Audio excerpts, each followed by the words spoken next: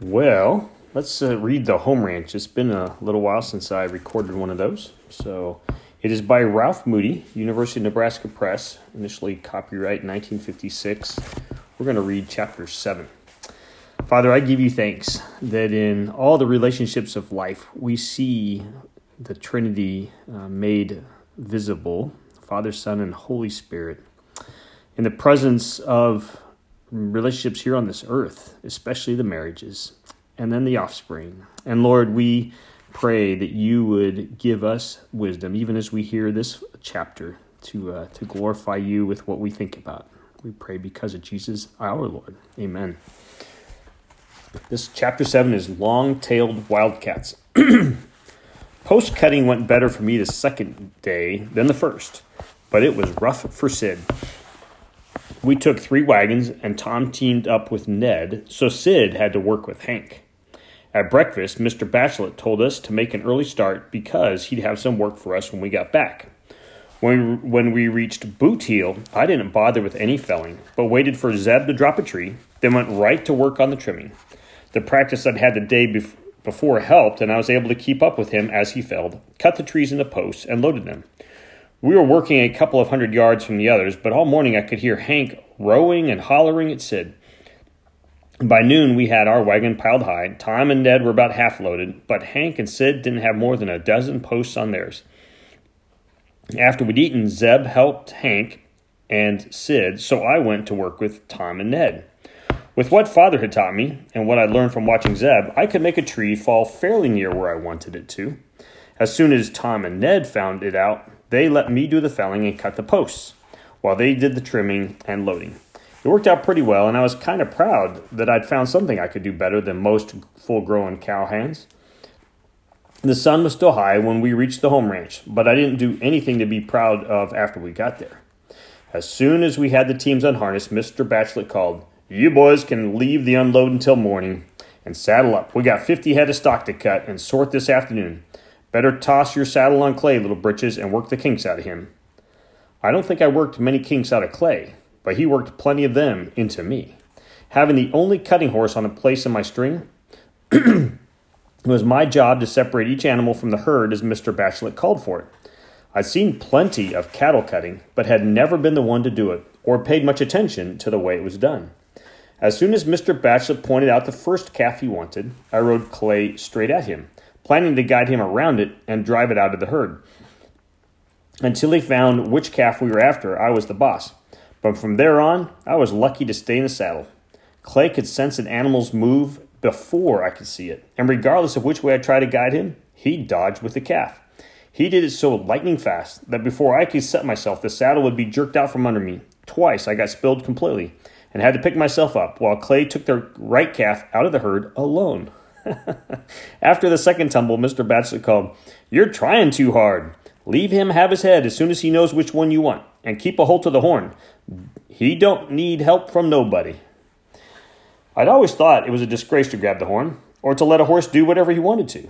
But it was sure that Clay didn't need any help from me, and just as sure that I'd have to hang on to the horn if I was going to stay with him. After that, I didn't fall all the way off again, but I was close to it 40 times, and had a lot of trouble making Clay take the right calf out of the herd. Hank kept yelling at me all afternoon, and 3 or 4 times Mr. Bachelet called, take it easy, don't rush, don't try to rush him."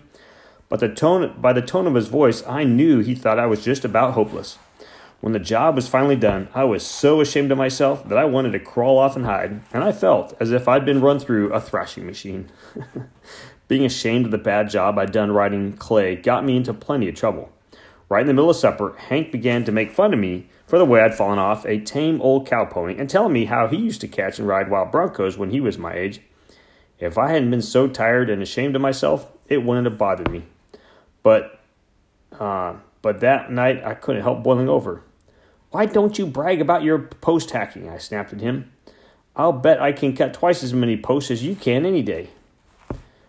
"You didn't cut no posts," Hank shouted. "Zeb cut 'em. By doggies, if I ain't cut 2 posts to your one, when I was..." Mr. Bachelet thumped the table hard and said, "That's enough.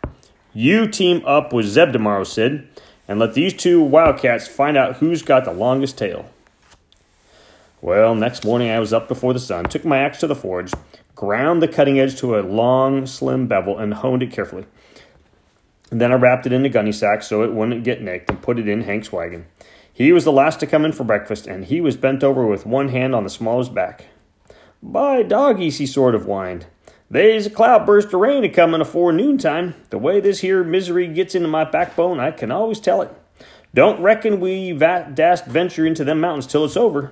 Water'll come roaring down them canyons, 40 foot deep." "A few clouds drifting in from the north," Mr. Batchelor said, "but I don't reckon we'll get more'n a drizzle of rain." "By doggies, not the way my back's a-feelin'," Hank groaned. "This here cloudburst misery I got. Couldn't be no more swing an axe or lift a post today than I could fly." Mr. Batchelor didn't look up, but said, "That's enough belly aching.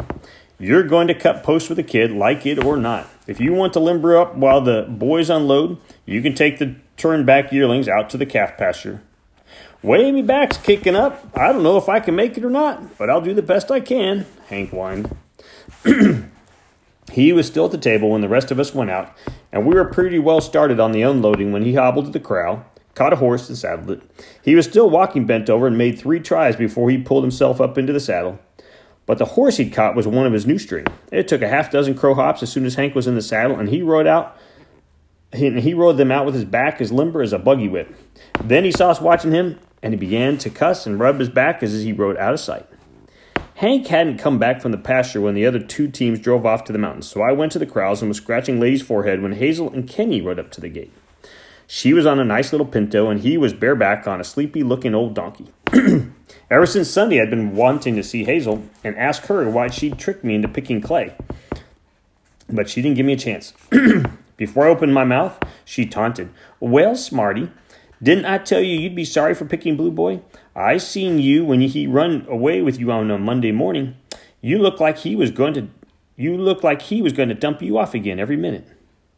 I didn't like that again business. And besides, I didn't want her to think she could act as if I were just a little boy, so I said, "Well, I haven't seen anything to be sorry about yet. And if you saw him running away, you must have seen me bringing him back. I didn't look very much as if I was falling off then, did I?" Before she could answer, Kenny piped up. "Betcha my life you can't ride Jack." "That old jackass?" I asked him.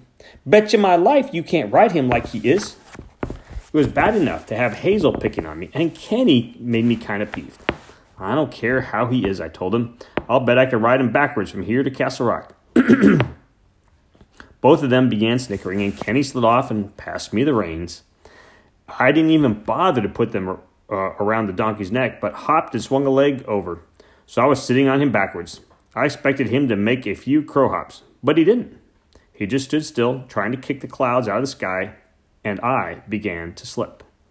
As far as Jack's kicking was concerned, any little girl could have ridden him, but he'd shed his winter fur, and his back was as slippery as a wet bottle. With every kick, I slipped a few inches farther, and it wasn't long before my behind was almost down to his ears. Then all he had to do was twist his neck and lay me on the ground. That's where I was when Mr. Batchelor came to the corner of the corral and called, "Better saddle up and go see where Hank's at. Take the north trail along the foothills, and you can't miss him." I was glad of any excuse to get away from Hazel and Kenny, but it was only by luck that I found Hank. I'd ridden nearly to the north end of the ranch when I saw a wisp of smoke rising from a plum thicket, and Hank and his horse were hidden inside it. He was sitting cross-legged on the ground, smoking his pipe and whittling. When I surprised him, he said his back hurt so much he had to stop to rest and couldn't get back in the saddle without help. Hank moaned and groaned all the way back to the corral, but he didn't do much of it after we got there. Mr. Batchelor was waiting by the gate, and as soon as Hank let out one groan, he snapped, "That'll be enough. You've ducked this kid all you're going to. Now get on that wagon and head for the mountains. If you're not back with a full load of posts by sundown, I won't keep you around here." Hank climbed down to surprise a spider, pulled off his saddle, and hurried away toward the wagon, calling back, "Don't you have no fear, Batch. Me and the kid'll fetch you and all the horses can haul." As I started to follow, Mr. Batchelor caught me by the shoulder and said, "Now don't you go swinging an axe like you're killing snakes. And don't go busting a gut lifting. You got plenty of time between now and sundown." Then he turned away and went in to catch up his horse. If anybody had heard me scolded the way Hank had been, I could hardly have looked at him. But it didn't seem to bother Hank a bit. All the way to the mountains, he talked like a magpie with a split tongue, bragging about the things he'd done when he was my age.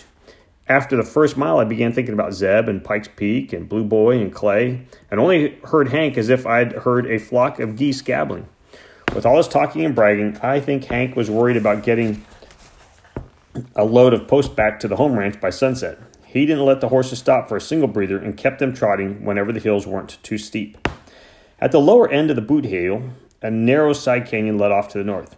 There was no roadway up it, but the dry creek bed was fairly wide and cobbled with stones the size of muskmelons.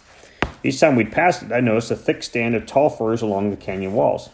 I was half dreaming when we reached the mouth of the side canyon and nearly fell off the seat when Hank suddenly turned into it. "By doggies," he shouted, "I'm a-going to show 'em how to fetch a load of post quicker, and you can say, 'Scat my cat.' Ain't no sense of going up to Boot Hill, where the good trees is all took out. I know this here country like I know the palm of my own hand, and I know where the best post trees is at. Why, when I was here, Mr. Batchelor told Ned we were to take them out of Boot Hill," I said, "and I don't think he'd like it if we—" "You leave me to do the thinking, kid," Hank shouted. "You'll just have both hands full and your little britches to hold up just a doing your end of the post hacking." There was no sense in my trying to change his mind, and I wasn't big enough to make him do anything he didn't want to do. So I kept my mouth shut. The canyon twisted and wound around in the shape of a great question mark, and the farther we went, the narrower and rougher the creek bed grew. The first good stand of firs was above a high ledge, the second on a mountain too steep to climb, and the third behind an aspen thicket. I think we'd driven about 5 miles before we came to any good post trees that could be gotten out. "There, by doggies, how's them for post trees?" Hank shouted and passed the reins to me. "You turn the wagon around while I go knocking some of them down." The wagon was hard to turn around in the narrow creek bed, and before I had it around, Hank had stripped off his jumper, grabbed an axe, and was hacking at a big tree about 100 feet up the mountainside. "Leave 'em be! Leave 'em be!" he yelled when I started to unhitch. "We ain't got time to mess with no horses. Ain't no grass room nohow." I should have had sense enough to move the team farther down the creek bed and to unhook the traces, but I lost my temper when Hank began yelling at me. "Then you better quit hacking at this side of that tree," I yelled back. "It'll nearly hit him if it falls this way." "You leave me to do the thinking," Hank hollered, but moved around and began hacking on the uphill side of the tree. Then, when I went to get my axe, I found that he'd taken it and left me his dull one. I grabbed it up and jumped off the wagon and shouted, "You've got my axe. It was wrapped in a gunny sack." "You ain't got no axe," he yelled back. "The both of them belongs to Batch, don't they? Now get on up here and go to the limit out. I got this tree almost down and ready." I never stopped to think that all the axes belonged to Mr. Batchelor, and that I didn't have any more claim to one than to another. If I had, I'd have been grinding the other axe instead of being kicked off by Kenny's burro. I was standing thinking about it when there was a crash above me, and I looked up to see Hank's tree topple sideways and hang in the branches of the tree next to it. The axe Hank had left me was too dull to work with and had 4 big nicks in the edge, so I ground it into half-decent shape on a smooth stone beside the wagon. When I'd finished, Hank had hacked off 4 more trees, and they'd all fallen partway, crisscrossing each other. I'd stopped to look at the mess when he yelled at me, "Don't stand a gawking! Get them trees limbed out and cut the post length. Can't you see I'm a way out ahead of you?" "Yes, I can see," I told him, "but I'll cut my own posts and you can cut yours." Then I went farther along the stand, found some trees the right size for posts, took off my jumper, and went to work. I tried to do it as near the way Zeb did as I could. Before I cut into a tree, I planned just where I wanted it to fall, and when it was down, I trimmed it, cut it into posts, and carried them to the wagon. As I worked, I heard several more crashes, ringing after ring of the axe against stone, and a lot of cussing up where Hank was working. I had my 4th tree down and was cutting it in post lengths when, from right behind me, Hank shouted, "Getting pretty daggum big for them little britches of yourn, ain't you? Get down over there and go to trimming out them trees I chopped down before I have to lay a hand on you." I knew Hank was bluffing, and he didn't scare me a bit. "I'm not going to help you, and you're not going to lay a hand on me," I told him. "You took the best axe, and now you can cut your own post. This is supposed to be a race." Hank went grumbling back, and though I could hear him cussing once in a while, he didn't bother me again for 3 or 4 hours. He hadn't taken a single post down to the wagon, and each time I took mine down, I glanced up to see how he was doing. He was still hacking away at standing trees, but every one he'd cut had fallen crossways and hung up in the tree branches. I could have gone up and showed him how to make them fall the right way, but I was still peeved about his taking my sharp axe and wouldn't do it. Though we hadn't stopped to eat and the sky was overcast, I couldn't tell the time. I guessed it to be about 4 o'clock when I started to fell the tree that would finish my load, half of the load. As I toppled straight toward the creek bed, I jumped back and found Hank standing behind me. "By doggies, didn't I tell Batch?" he shouted. "We're going to get the dadgummest cloudburst ever you seen. Look how them clouds is setting in. We'd best to hightail it out in here before we get catched in a flood and drowned." I stood my axe down and stepped out where I could see the sky better. The clouds had become dark, and I was pretty sure we'd get rain, but not a cloudburst, so I said, "It's all right to go if you want to, but Mr. Batchelor will know by the axe marks that I cut every post on the load." "Reckon we'll might as well stick it out a while longer," Hank said, and started back with an axe over his shoulder. When I went to pick up mine, I found that he traded with me again. He left me the one I ground so carefully that morning, but the edge was nicked and scalloped till it looked like the crust on a piece of pumpkin pie. There was no sense in trying to make Hank trade back, in trying to use the ruined axe. So I went over to grind it on the rock beside the wagon. I might have been sitting there 15 minutes when the horses suddenly snorted and plunged away, with the wagon bouncing, slewing, and spilling off all the posts I loaded. A moment later, the top of a tree whipped down where the wagon had stood. As the team raced away down the creek bed, Hank came yelling at me, blaming me for scaring the horses. I knew he'd found out from watching me how to drop a tree where he wanted it, and had purposely felled that one so it would frighten the horses. When I yelled back and told him so, he quieted down and said pleasantly, "Ain't no sense of us a-squabbling about it. I reckon we best cut across the ridge and get home before that cloudburst sets in. I know these here mountains like the palm of my own hand. 'Tain't more'n 7-8 miles away the crow flies." "Isn't it best to go back the way we came?" I asked. "If we found the team, we could finish out the load by sunset." "No, by doggies," Hank shouted. "I don't aim to get catched in no dadburn canyon in a cloudburst. And I don't aim to get catched in these here mountains after dark with no gun. There's a mess of bears hereabouts, and there ain't no telling when a mountain lion will spring out on you." There was nothing for me to do but pick up my jumper and axe and follow him as he led off up the mountainside.